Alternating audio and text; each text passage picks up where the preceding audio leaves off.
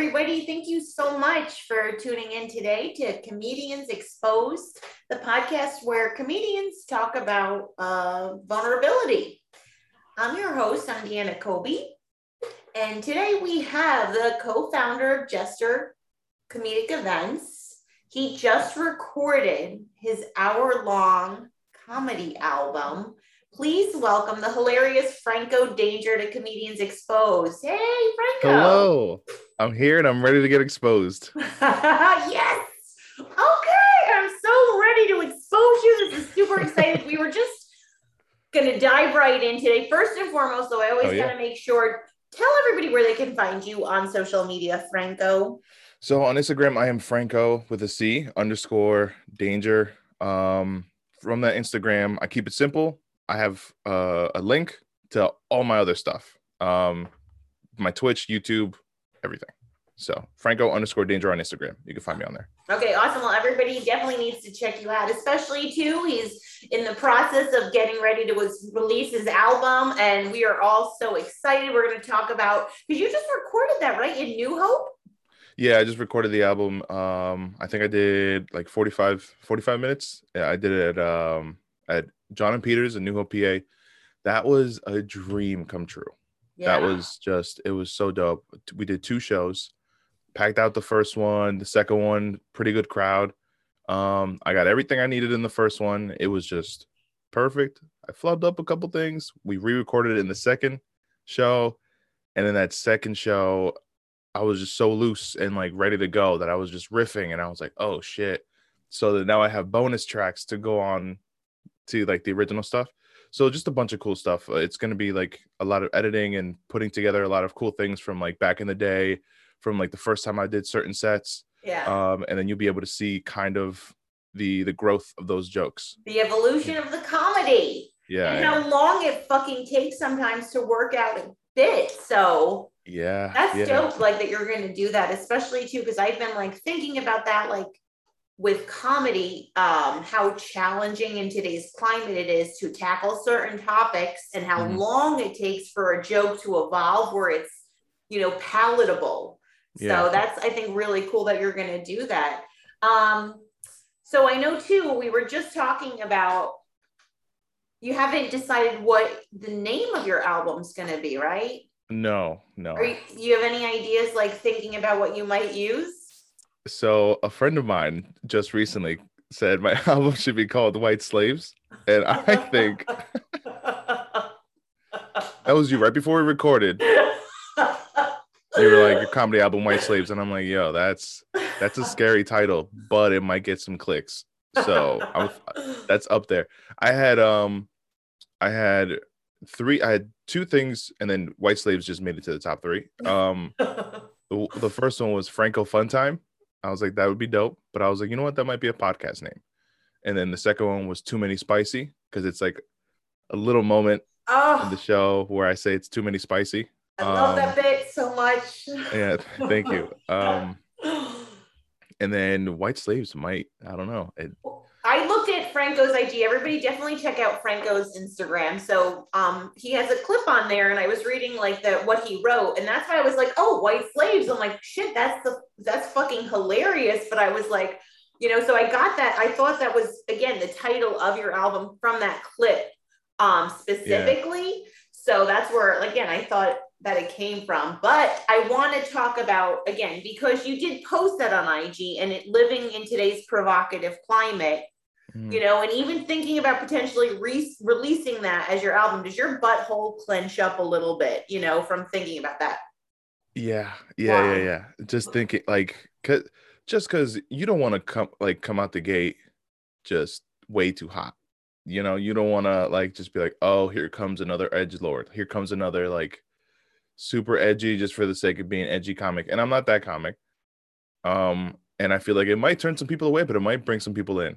But I don't know. But also, it's just, that's how the internet works now. It's like you need some kind of clickbait and some kind of dramatic title for them to click on something. Because I posted this one video. It was on YouTube, went a little viral on YouTube, went viral on TikTok, and it was titled Latino comedian, in all caps, Latino comedian at an all-white Trump crowd. Oh, it does Trump jokes in an all-white Trump crowd. And then like under it, I wrote, and nothing happened because it was a comedy show, which is because I was making a joke that it was clickbaity, but because of that title, people were just clicking, and then some people were like, "There's no Trump jokes in here," or like, "Yeah, try to doing this in a liberal crowd," and then like that started the arguments. But then that got me like hotter in the algorithm, and then more people started watching it, and then supportive people started showing up, and people were like, "I love Trump, but I also love you, dude. Keep it funny, like you're fucking great." Da, da, da. Yeah. So it's like, if You're the internet exposing, rewards, you have a wide net. The internet lets you cast a super, super wide net. So the yeah, more, because I feel like there's certain words that are very triggering for mm-hmm, people. mm-hmm, And if you can trigger someone that's emotional, and emotion gets often elicits response. yeah, yeah, I think it's just human nature where something fucked up gets more clicks than something funny or kind, you know, and Yeah. that's just how it is. Something I dramatic. mean, and the evidence is very clear, but that's also too, I think it's just a much more clear example, because like if you think about, for example, in the English language, 2/3 of the word in the English language are Mm-hmm. negative. And then you think about a lot of individuals, how many negative thoughts people have per day, right? Mm-hmm. So I think a large part of negativity is like basic human instinct of survival, the brain warning us of like potential dangers. So Mm-hmm. now we have it exemplified in the internet, which is a very tangible way of, kind of utilizing negativity to, again, cast that wider net. But it also creates discussion too. And I love how you brought up too that there was comedians or people who commented saying, I love you and I love Trump, Yeah, and it was yeah. like, what you're doing. Because again, don't you talk about white slaves? Like, don't you have that is one of your bits. Mm-hmm. So Yeah. if you break your bit down, and anyone who's seen Franco, like you said, you're not an edgelord. You are very likable on stage. You're like, Thank you. you come across as like, hey, this is a guy who's my buddy who's hilarious. Um, so it's like when you break someone's joke down to two simplistic words, you're getting that triggered response. Yeah, absolutely. Yeah, yeah, yeah. Because if you were to just walk into a room, just open the door, and you're just like white slaves, people would have no idea what the fuck you're talking about, and they'd be very worried. But if you open the door and then you did the joke, it's very, very different. Where you're like, okay, there's no real malice here. Like, this is obviously this guy's being silly. You know Yes. what I mean? Yeah, Yeah. yeah, yeah. But those, yeah, trigger words are fucking trigger words for a reason. Yeah, but it makes it very hard, I feel like, sometimes to do comedy, especially Mhm. depending upon like who you are, what you want to talk about, like again, what your persona is. So thinking about like again, in today's climate, people are super easily triggered. The internet again is a very tangible place to see that. So yourself, how do you think it affects you and your willingness to do comedy? The sensitivity of it all. Mhm. Uh, I will say I'm worried. There's some shows where I stray away from certain jokes. I do have dirtier material. I have about like 6 minutes of it, of like really dirty material. It's just all pussy jokes. And I'm like, I might not do this here because this feels like it's, not the crowd for it. But I also have certain bits. The white slaves bit I do almost all the time. But there's this one joke that I mentioned. I know this trans person, and the joke goes to talk about the trans person, and the whole point of it is for me to build the tension up as if I'm going to say something not good about this trans person, and then I flip it on them. But then a lot of the times it does great, but sometimes I'm like, you know what? I don't even want to bother this crowd with that. I feel like they might not come that like he was gonna say something mean.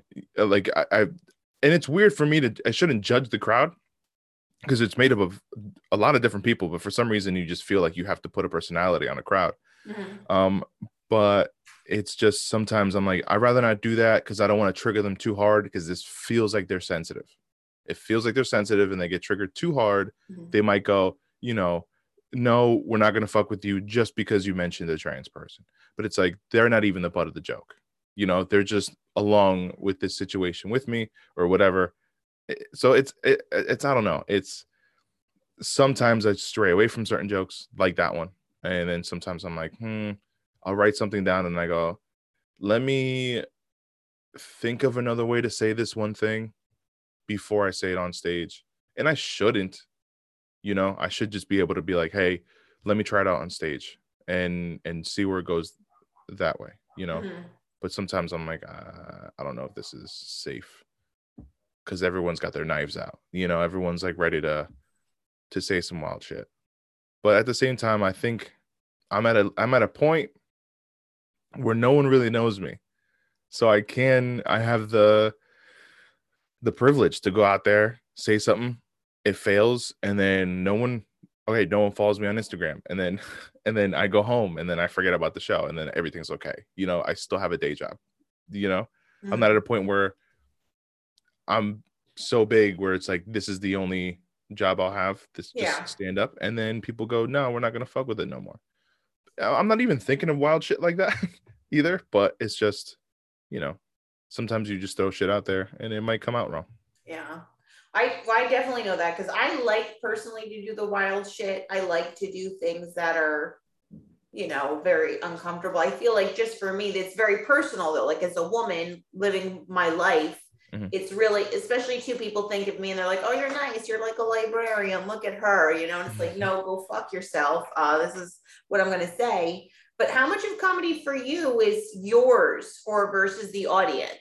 Because to me, what you were just talking about, it seems like you're very, very considerate of what the audience wants. So like how much of yourself is comedy? Like you're like, I'm here for me and I like this material and I know you're not going to like it, but do you ever be like, fuck it, I'm going to do it anyway? Or are you definitely more agreeable to kind of assimilate with the vibe of the audience? So this is funny. So my friend Ibrahim Khalif, very funny comic, would talk all the time, right? He's very much like, fuck that, every joke is mine. I'm very much like, I don't know if I should say this in front of these people. So I'd say like it's a solid maybe 60-40 where it's me and then them. And then he's been trying to shake me out of it because there have been moments where like I'd go on stage and I wouldn't do like the dirty chunk, right? That dirty chunk of material. I get off. He's like, why the fuck didn't you do that joke? Why didn't you do the pussy joke? And I'm like, I don't know. I just feel like they wouldn't fuck with it. And then the next comment goes up. As soon as they start talking about pussy, everyone's like, yeah. And they start cracking up. And he's like, you see, that was yours. That was all yours. They wanted to hear that. So I've been every once in a while, I'll be like, I know I feel like they might not vibe with it, but I'm going to go for it and then go all in. Yeah. Because if you go half-assed, they're going to feel like you're awkward about it. They're going to feel awkward about it. And then it's not going to work. But it used to be 50-50. But thankfully, everything I write is for me. Yeah. But then eventually, you know, like just it's natural in the process that you go, okay, that didn't get laughs. Why? Take this out. Let's tighten this up. Da, da, da, da. But I'm very much like, you know, I'm kind of, I hope they like me. I hope this is okay. But it's a battle where it's like sometimes I don't want to feel like that. Sometimes I just want to be like, fuck that. This is who I am. Boom. And then I know it's going to go well, or I feel like it's going to go well. And then a lot of times it just depends on the day, honestly. So what about in life? Do you feel as personally, right? Just as Franco every day, not with a microphone in his hand. Do you overall choose, like, do you feel like you need to be liked by people? Like at, you know, your workplace and stuff? Like, are you of that, like, I want people to like me? Yeah. And so, yeah. And so at work, I usually don't talk. I'm very quiet and I'm very like respectful and I'm very much like, don't take up too much space in your life. Very much. And is that was that how you were before comedy? Yeah, I was really bad, like social anxiety wise. I was very bad. It wasn't until stand-up comedy where like it helped me go, okay, you know, you put your weirdest thoughts on stage and people like that. So maybe if you just say regular things, people might like that too.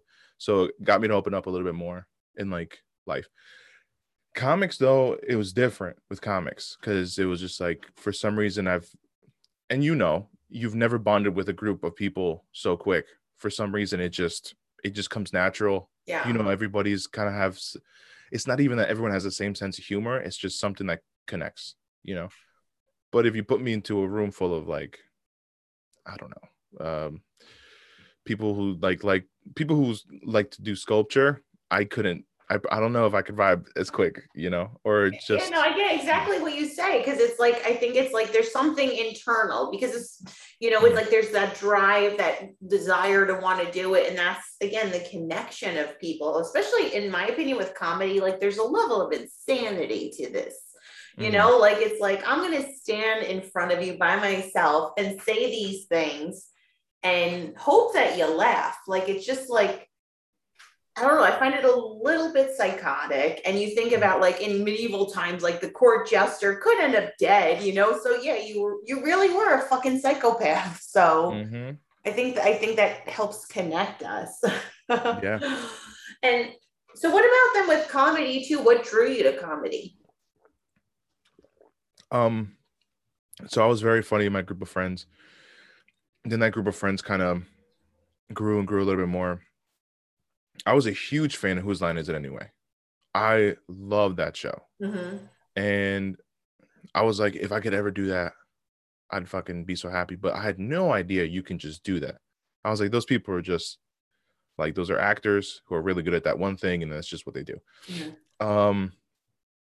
And I love that stuff. And then I just like being funny at parties, and I was a big storyteller. Like I love telling stories and just breaking everything down. And one day my friend was like, at a party, he was like, yo, you should do comedy. And I'm like, I've heard that 100 times.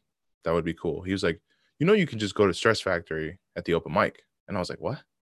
And he was like, yeah, you can just do an open mic, and that's how you start comedy. I'm like, that's not how you start. He's like, they're all actors who are funny. He's like, no. He's like, you start as a stand, like you can just do it. And I was like, get the fuck out of here.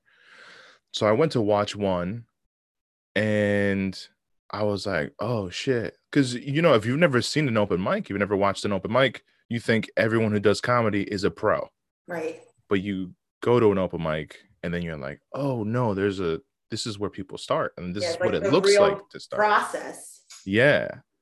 So I was too afraid to do stand-up, so I did improv for a year, because then I found out how you can do improv, and I was like, fucking awesome. Loved it. And then I went back to watch open mics. And then I think after like the 4th week, I'm watching sets, but now I'm like organizing other people's materials in my head. I'm like, oh, I know exactly what you were going for. I know what you were going for there, but if you switch this word and that word over here, you would have hit that. And then if you would have done this, oh, I wanted to hear more from this bit. You had so much more in there, but you never said it. So I'm like editing people's material in my head. And then I was like, what am I doing? I'm like, let me just start. Let me just go for it. Yeah. And then I did. Yeah. Yeah. So what about, I want to talk about too, like this idea of vulnerability, because I do believe like with comedy, like doing comedy, there's so much to get out of it. It's the joy of, again, getting the joke to work, the connection with the audience. But, like we were talking about, there's a lot of, kind of just uncomfortableness that lies ahead with, particularly like the fact you're dealing with emotion, you're dealing with things that might be emotional to others. So first, I want to know, like, to be vulnerable, Franco, what does that mean for you? To be vulnerable? You mean on stage or? Any way you want to define it. Secrets. Just, I don't know, telling secrets, being completely honest. And I don't know. I feel like there's moments where you can be vulnerable with yourself, even if you're not really being vulnerable, like outwardly. There's moments where you have to be introspective. I feel like introspection is a form of vulnerability. I feel like trusting someone is vulnerable. Yeah, being open. I feel like I'm like a small amount of vulnerable with everybody that I meet, in a sense, if like or like even friends. Like even if it's just a regular thing, like I've been saying I love you to friends when I hang up the phone, and this is new to me, but it's like no, I had to think about it, and I'd be like, yo, I love this person. Let me just tell them. Let me just tell them. Doesn't matter, boy, girl, doesn't matter what. Because some people go like everybody. I'm like, yeah, everybody. Like, I love you, bro. All right, bro. I'll see you. I love you. You know, Yeah. and because I just want them to know, you know, and I feel like that's. It didn't take a lot to do that, but it was just like I feel like I should do this with people that I love and just let them know. But You was there like again for you like a level of uncomfortability starting that? Or did you feel know? vulnerable starting to do that? Yeah, just because some of the friends I've had for a long time and I didn't tell them that, and then it was more like I don't want to be embarrassed if I go, all right, bro, I love you. They'd be like, what? You know, and I'm like, no, not like that. You know, like I love you, and I didn't want that moment to happen, and it never happened. Yeah. I think I can't remember exact moments, but I'm sure there were moments where I would say I love you, and then without thinking, they'd be like, I love you too, and then they hang up, and then I hang up, and then we're like, all right, cool. And it was natural to them just because I said it so naturally. Yeah. Um, yeah, I'm sure there's moments where people didn't even realize it, but you know. So for then with comedy, because I feel like, that naturally like kind of translates to what we do on stage, like that, Mhm. like I'm going to say these things and I don't know how people are going to respond and I'm uncomfortable for it. Mhm. So what do you think then? Because like, again, I do believe like, again, it's very interchangeable. How do you think this idea of the term cancel culture plays into people's willingness to be vulnerable? Um, my my big thing, the way I look at it, is my big thing is me personally is shame. Like I'll do anything to avoid shame, even like the smallest thing. Like so, I feel like when I would go on stage, I'm terrified of bombing, but I also kind of love it sometimes, in a weird, twisted way. But I feel like being canceled is like the ultimate bomb, and when you regular bomb, it's like people go, I get it. You were trying something. Comics are like, yeah, no worries. But if you get like canceled for some crazy shit, I feel like you lose everybody. And everyone's like, how dare you? And it's like the ultimate bomb. It's the ultimate like fucking shame. And you can't really do much about it. You have to like go into hiding for a couple years or whatever, Who depending do on what you you think did. then? Okay, I'm curious now then. Who do you think has been actually canceled? I think Cosby for sure. I think Cosby, I don't think he's going to come back and do tours. Mm-hmm. But you know But what? okay, Even with Cosby, I want to make a very clear distinction mm-hmm, because Cosby was accused of raping people. mm-hmm, Okay. mm-hmm, I want cancel culture because I feel like right now, like that Cosby should be fucking canceled. mm-hmm, Weinstein should be fucking canceled. They're mm-hmm. rapists, but then also all the people that fucking allowed that shit to happen. I'm talking about more so cancel culture with words. What you Okay. say, okay? Because I Hmm. believe there should be like again this distinction of action versus word. Yeah. Huh. I don't know. I can't think of anybody who's been like canceled and then it just stayed canceled.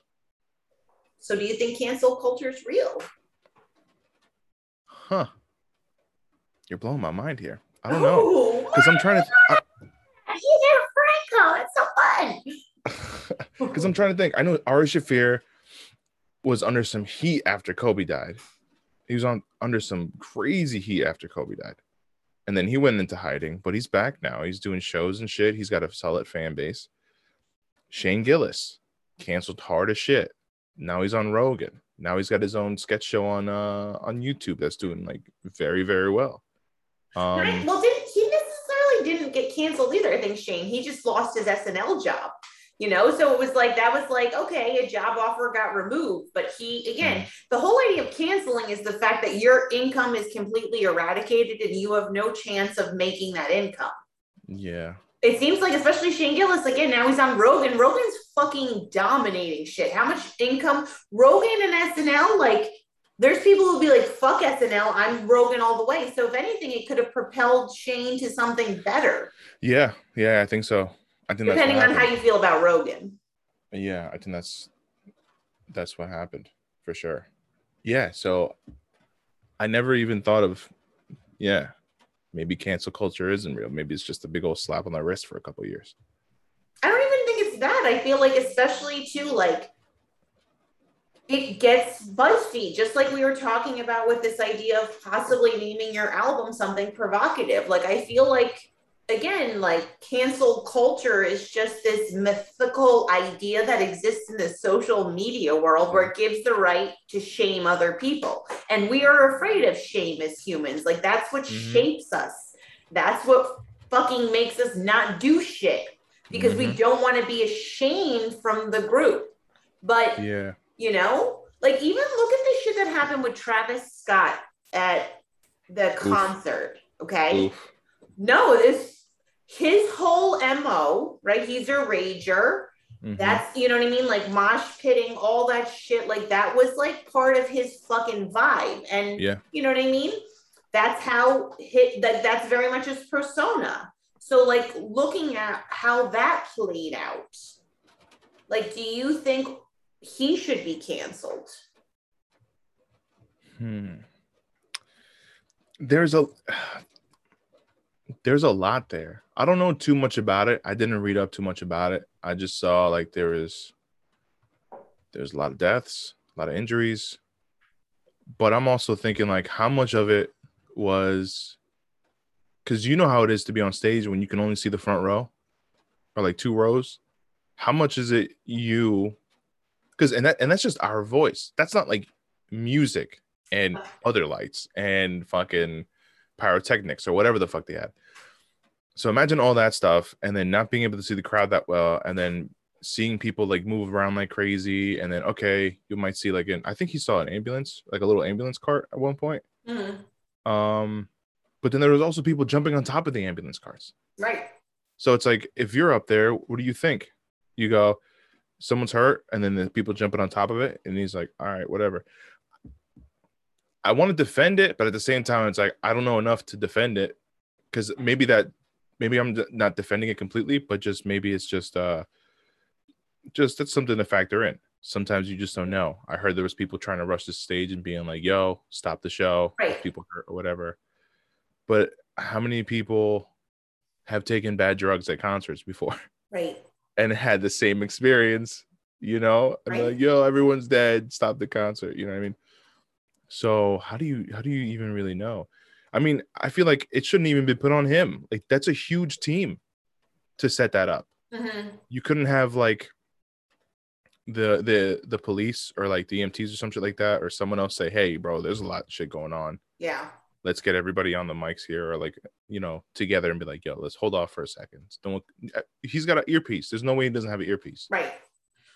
So, there's so much going on, like, to unpack with this. And like you brought up too, like, that's what I kept thinking about. Like, personally, like, I know when I'm on stage, I kind of black out. Like, I don't see shit. And it's like, sometimes it's like, I get annoyed because it makes me not good with crowd work because I miss opportunities because I'm so like robotical about it. So it was like, I was thinking about, again, him, because it's like, I think we want to right now, especially with social media, shame people and blame people. But it's like, we have to look at the level of complexities, the individual responsibilities, right? Thinking about being like, I remember being young and seeing the fucking toadies who were like at that point on the way out, like they were disappearing, nobody fucking, and we saw them at a small show and my friends and I want to be in the front and people were like pushing. And that was like, again, for a little shit show, like the desire of youth of wanting to be part of the moment, of wanting to be in the front, you know, it's like, there's again, like how many fucking things. And that's what I think I wanted to get at was this individual connection to the social whole. So it's kind of like, how are we really helping people if you as an individual want to share your truth and then the social whole is going to say, no, you can't. It's like we're taking away the complexity of humanity. And the connection between you and the whole. So like going back to you talking about reading the audience, you know, essentially you reading the audience could I could be like, oh, you're profiling them. And it's like, no, you're not. You're fucking feeling energy that's created that can't be explained. Mm-hmm. That's a very complex idea. And you don't know who's going to be triggered and who's not going to be triggered. But if you're triggered, doesn't that come back to you as the individual and your experience with the whole? Hold on 1 second. It started raining really bad and my window's open. I'm sorry. Oh, no, it's okay. I have to stop it. Oh, I didn't know if you had to leave. Okay, guys, I paused it for a second, everyone, and now I didn't need to because he's right back. Great. So what do you think, Franco? You as an individual, okay, doing comedy and the whole of society. Mm-hmm. What do you think is what you need to consider first? How you feel or how the whole is going to be impacted? I feel like it should be the individual first. Because it's like, that's a loaded question. I mean, if I were to break this down, okay, I feel like now, if I'm going to break this down to just me, and let's say it's a big ass audience and that represents society, right? If I were to go out there and say something that's true to me and honest to me, maybe I won't get everybody, but I'll get a bunch of other individuals that are like, yeah, I feel the same way. And then that becomes our little culture kind of thing. So I feel like that's more important. But if you pander, there's a lot of people online right now that pander like a motherfucker to what, they're trying to be super PC and they're trying to be like the head of this is what you should say. And then like they're making up fucking things I never heard of. Oh, if someone says this to you, and they'll make up some term like this is like, super gaslighting or some brand new term that's like, wait, that's just regular conversation. Why are you calling it something and making it look like it's manipulative? Yeah. Like there's people doing that kind of shit. Yeah.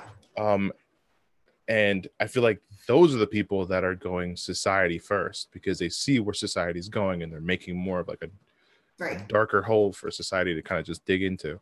It's like the opposite of what I feel like comedy should be doing and the individual should be doing is expressing themselves and then seeing other people come to them and go, okay, we share this experience and then come along, we'll go together.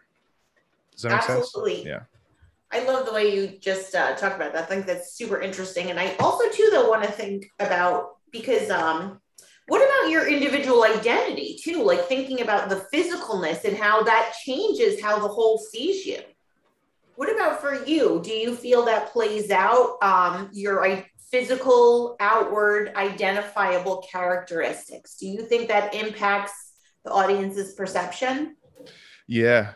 I think one of my opening jokes plays on what I look like. And it's where I make you think for a second I look Arab, and then I go, I'm Guatemalan. I don't know if that's what you mean.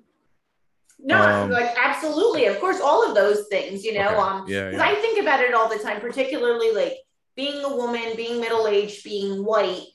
Sometimes I'm like, people I feel like immediately as soon as I'm on stage are like, oh, we do not want to hear from this lady at all. Like, especially like, you know what I mean? Like, it's like men are like, I left my wives at home so I didn't have to listen to a bitch talk. And now I got to listen to you. So it's like, I'm curious. And again, that could be just, again, my internalization. So I'm curious for other comics that I talk to, like, do you have thoughts like that? Yeah. When I perform for a mostly Latino audience, it's rare that I do that, but and not because I avoid them, but it's just it's hard to find like crowds like that. But I feel like they're judging me because I'll be probably sometimes the only Latino on the lineup or one of two, and they'll go, how whitewashed is this guy? Like, does he know Spanish? I don't know if they're asking that, but it feels like they're judging. Like, where does he land? like where they're just trying to figure out where I land, because there's a lot of comics that go up and they go, I'm Latino, I don't speak Spanish, but da, da, da, da, da. But I feel like I hint at it a little bit sometimes, but I don't know, it feels judgier. And yeah, there's that. And I feel like I can get away with certain things if it's an all white crowd. I feel like I can get away with saying certain things about race that white people can't get away with if they're on stage to an all white crowd, but I can get away with. And honestly, I feel like because I've been doing a majority of white audience shows, my set is almost like, hey, here's my experience as a Latino. And then when I do that for like an all Latino crowd, there are certain jokes in there that I'll say that usually get like little laughs or whatever on the way up to a bigger punchline. At an all white show, I'll say these things and it'll get like a ha ha ha, but then I'll do it at a Latino show and I'll say this thing and they'll go, yeah, like, yeah, we know that feeling. So it's not necessarily like a laugh as in like, oh, I never thought of that. It was like a, yeah, dude, I hate when that happens. So it throws me off. Because it's like, that's not what I'm used to. But yeah, I feel like I can get away with more racial stuff. Like my Bollywood joke, I feel like I can get away with just because people are like, yeah, he's not Indian, but he's brown. I'm like in the gray area. You know what I mean? I'm not white or black, but I can kind of like, I can talk about both and everybody else and be like, yeah, me too, though. I'm also, a minority. And for me, race jokes are the type, that is the area where my butthole clenches the tightest. Like, it's like, I have a lot of jokes that I've written that I have not tried that are very like dealing with the complexities of race, and I personally too, I find like anytime I try as a white woman to make fun of white people, they do not like it. It's like, why they don't, they're like, that's weird. And it makes me angry because there's a lot of stupid ass shit white people do. Like we're, especially thinking about critical race theory and really talking about that and looking at fucking history. It's like the reality is like there's shit that's fucked up, and I think it needs to be talked about. Just out of curiosity, do you say white people or do you say we? I would have to, because I don't, like I said, I try to stay away from those jokes. So, but the one when I've tried it, I'm going to go back, and that's awesome tip. I'm going to re-listen. But I don't know. I think maybe both. I'm going to go back and analyze like sets and see if it works. Because again, sometimes it works, sometimes they don't. I try to be very specific though, like in situations, and not generalize people either. Because I feel like that makes things more palatable when you're talking about particular people, because like people are stupid and say dumb shit. So it's like, but I think too, again, thinking about how it's presented. And again, women, like I always find it too, like with, for me, like talking about stuff like abortion is really hard too. So it's like, I feel like certain things, like, again, I'm uncomfortable with it. So it's like, I don't know, is it the audience is uncomfortable just because I am, and it's that energy, like kind of like we talked about before with how you read the audience. I don't know, man. It's hard. Yeah. And I noticed there's sometimes, it's crazy how it can be a whole phrase that you need to change, or like just one word. Yep. And it changes the whole fucking thing. You're so right. It's so crazy. Right. And that's why I loved with your special that you're going to show the evolution, because it's like, I do want to, like, especially with this idea of, is cancel culture real? If it is real, we shouldn't shame people for a lifetime for what they did in one moment in space and time. As long as it's words, actions are fucking different. Like I keep wanting to like reiterate, like, if you are being physical and inappropriate, and you know what I mean? Words and actions are totally different. So, but it does then, and then thinking back to, did you watch the most recent Chappelle? Yeah. The closer, what do you think? What was your take? If we're going to take all for a second, just about the comedy, we're just going to talk about the comedy. Yeah. Not the funniest special. I feel like a lot of the jokes were kind of just like, you could have just said this to me hanging out kind of thing. But I'm guessing this wasn't supposed to be a comedy special. This was supposed to be like some kind of a message, like, hey, uh, you guys are labeling me something I'm not. But I'm also not going to conform to what you want me to be and what I should be. Because I think his voice is important for a lot of people. The message at the end, like, stop punching down on my people. I'm like, okay, I understand where he's coming from. I get that. I get that a lot. I watched it and I was just like, okay, I get it, dude. I get where you're coming from. And that was pretty much it, man. The story he told about his trans friend. I think what stole the show was the two white women in the middle of the crowd. I don't know if you saw it. Did you see it? I did watch it. If you it was on the internet for a while too, that there's this sea of people, but for some reason there are these two white women front and center in the crowd. In the beginning they were like, yeah, they were happy to be there, and then at some point I could have sworn I saw one wipe a tear away. They just had these faces of disappointment, and they were just like, but he was doing this shit in front of them anyway. Yeah. And I was like, what the fuck? I'm like, that's what I was more paying attention to. That's what I was paying attention to the most. Because it's like, one, what did you expect when you came to the show? And two, I was thinking, wow, that doesn't bother him. How the fuck can that not bother him? If somebody was scowling at me during a show, I would have to mention it. I would have to I'd feel bad. But he was just like, no, this is what I'm here to do. And this is what I'm here to say. Yeah. But I also I'm a firm believer in hey, if you don't like it, just shut it off. You know, there's plenty of shit that I'm like, whoa, this is crazy. Yeah. And then I'm just like, yeah, I'm not gonna give this any more time. But I don't know. Yeah. What did you think? I had a different take. Because especially as a woman, as a middle-aged woman, I'm a little bitter myself. So I'm very in tune to seeing bitterness. And I felt like Dave sounded bitter, Yeah. Same thing with Louis. And Louis is a good example of someone who didn't get canceled because he whipped his dick out and jerked off. And as a female comic, I'm sorry, you have to deal with so much bullshit, okay? So it's I'm on team female comic, and it's because men are gross. Male comedians get so butthurt if you don't go out with them, you don't give them your number, you know what I mean? And it's why do you need to jerk off in front of other comics? You know what I mean? Go meet a fucking lady at a bar, but whatever. Louis didn't get canceled, but he sounded bitter as shit in his first set back.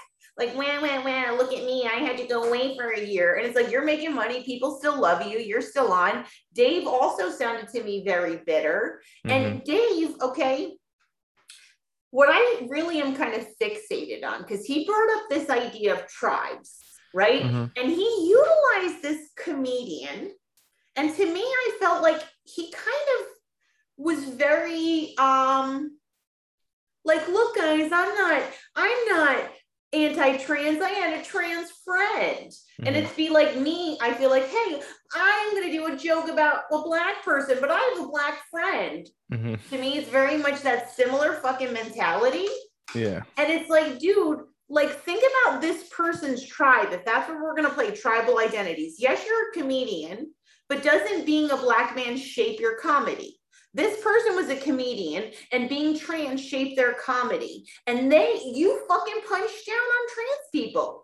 You know what I'm saying? They're a fucking minority group.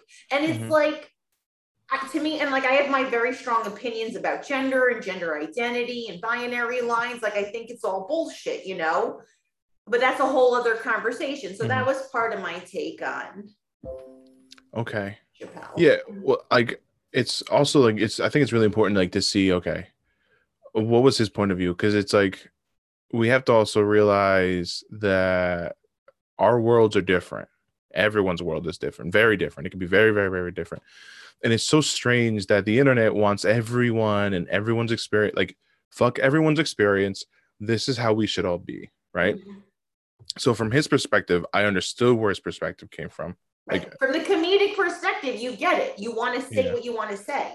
But not even that. I mean, he was saying that the trans movement has surpassed the pretty much the Black Lives Matter movement. He's like, where it's not, he's like, it's not, I'm not, he's like, I'm not angry at trans people, I'm angry at white people because they all of a sudden now they control what gets okayed and what doesn't get okayed. He mentioned that Kevin Hart did a gay joke, lost his job. And then it was like, yes, some cops are killing people and they're still working. You know, some cops are killing black people and they're still working. So they're like, who's the one punching down? He was like, you guys are up here now. We're still down here.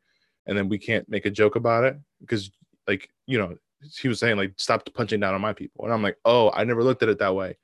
I understand your perspective. Whether I think it's right or not, I feel like I don't know. I can't really. There's it's not for me to say. No. Well, and I think too, I want to bring up too, because like I don't want to, because I do, like I said, I think there's a lot of complexity and nuance. Also reiterate the fact of identity roles and shaping things. And it's like, you know, thinking about for Dave growing up in DC and who he was as a Black man, exactly right. He's been punched down on because that's what our society was, the complexity of power dynamics and the shift of power dynamics. Like there's a much smaller percentage of trans people than Black people. So if you really, you know what I mean? Like it's almost like giving crumbs out. Like here's a little bit to maintain the current power structure, you know? And on top of that, you know what I mean? You think about the pressure of being male in a society, of having to force yourself into gender roles and then seeing people buck that. And you're like, well, what, you know, what's happening? It's internally triggering, you know, there's so much going on. So it's like, I'm not a big fan of just summarizing it. And like, again, I think we could talk all day about this, you know, all day about his special and blah, blah, blah on our views. But I just, you know, want to know for you, Franco, how is that going to shape your comedy going forward? I don't know. I'm staying away from trans jokes. I'll say that. But other than that, I feel like, I mean, I've personally just been in like, okay, how do I become more personal, more introspective on stage?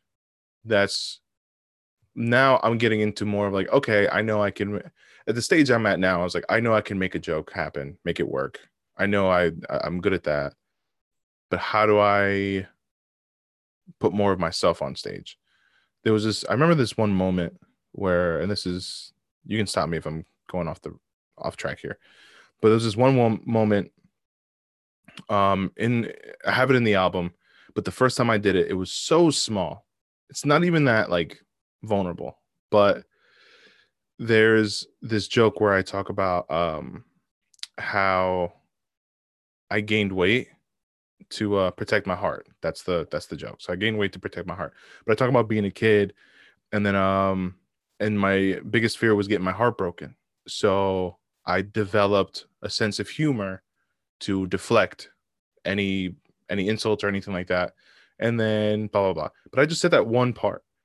When I was a kid, I was afraid of being hurt, so I developed a sense of humor to, you know, to deflect shit.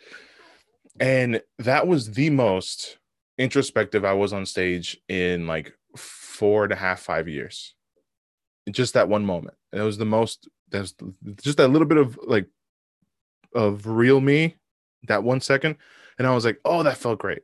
Because this whole time I didn't realize until that moment where I was like, this whole time I've just been telling jokes, telling stories, telling funny things, observations, but I've never talked about myself like that, in that way. And I was like, fuck, that feels good. So I'm trying to work on getting more personal and then finding funny shit that way. And that makes me feel really good that I can, you know, say personal things and then have people connect with that. Because I want to put more of myself on stage. I love that. And I think that there's something super freeing about it. And like then you said, the connection that people have. And I think that's what people really are craving right now. I think that's part of what is behind cancel culture is the connection. Like, oh, we all hate this person together. We're together, you know? So it's so ironic. It's like people's drive for connection is kind of fueling it. Yeah, there's no way people that cancel somebody don't become friends. That must have happened hundreds of times. Yeah. Like, how'd you guys meet? Yeah, we were canceling this person. Then we were like, yo, Yeah. let's go Look at call these the pre managers. Britney Spears movement, that whole Oh swell of, yeah. yeah. Yeah.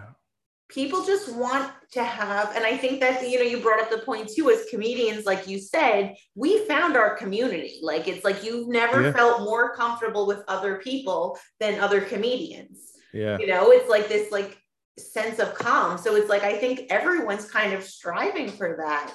Mm-hmm. We're just lucky we have comedy. Yeah. Yeah. Especially now. Yes. Like, imagine like this was like, you just got out of high school or some shit, like you moved out to college or whatever, then COVID hits, and then like some of your best friends, you have to go back to your parents' house, but some of your best friends are stuck over here, like in different towns and cities, and you got nobody. All you Yeah. have is the internet. Not everybody came back home or whatever. Right.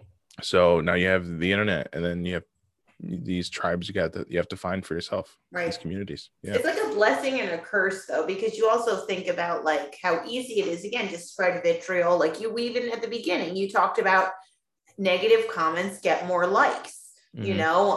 People just want to shit on each other. And I think that always comes back to individually, right? Everything starts with how you feel internally. Whatever's in your internal world is what you're going to project outward. And our brains are naturally conditioned to be negative as form of survival. So it's like you really need to, I think, and this goes back to, I think, my point I wanted to make with Travis Scott is it was ultimately, it lies within the individual. Like, I'm sure people at the concert could have stopped and said, okay, I'm going to put my phone away and help this person up, and it's like there's levels and levels and levels and levels of culpability, So it's like we can't be so quick to just blame one person. It's like, yeah, that's true, dude. I went to, this is a while ago. I went to this festival, and it was EDC, Electric Daisy Carnival, and I remember I was with my girlfriend at the time, and this one like shirtless buff dude, like I bumped into him, and I was like, my bad, and he turned around and he was like, yeah, no problem. He's like, that's your girl? And I was like, oh fuck, this guy's gonna take my girlfriend.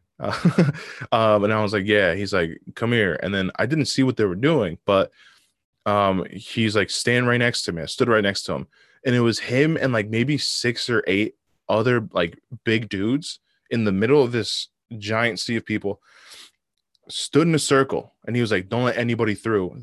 We all stood in a circle, 8 dudes, and then like all of their girlfriends. So it's like we just made this big old circle so all of our girlfriends had some space to dance. And it was just, that's it. We didn't let anybody through so they can just enjoy themselves. They can be like, they can open their arms a little bit. They weren't all squished up. That's all we did. And I was like, that's the coolest fucking thing. yeah. First thing I thought, I judged this guy immediately. I was like, this is some jock. He's going to be like, yo, what's good? Like, just going to talk to my girl, whatever. But he was like, nah, they just formed this circle, and they were like, we just want our girls to be comfortable. And I was like, fucking, that's amazing. But that also could have happened at that concert. They could have been like, yo, chill. Like, let the ambulance through.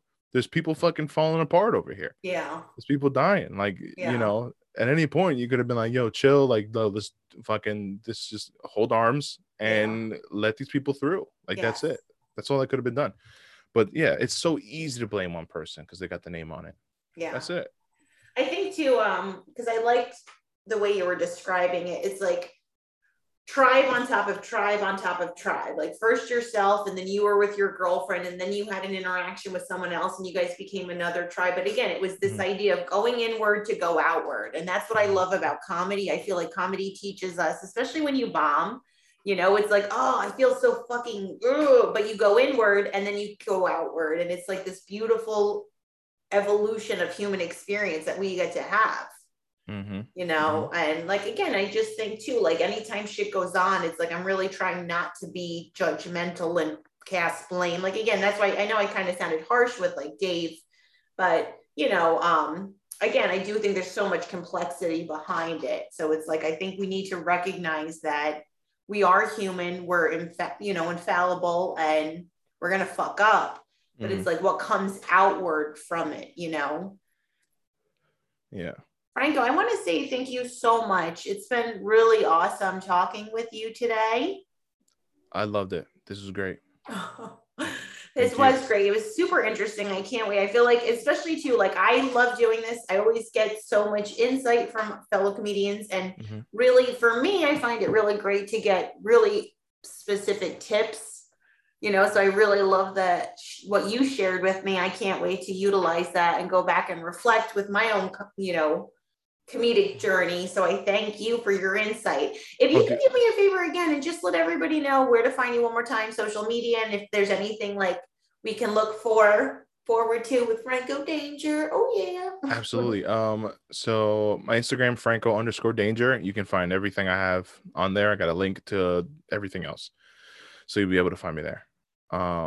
Yeah, and then I have an album coming out, and I don't have a date for it.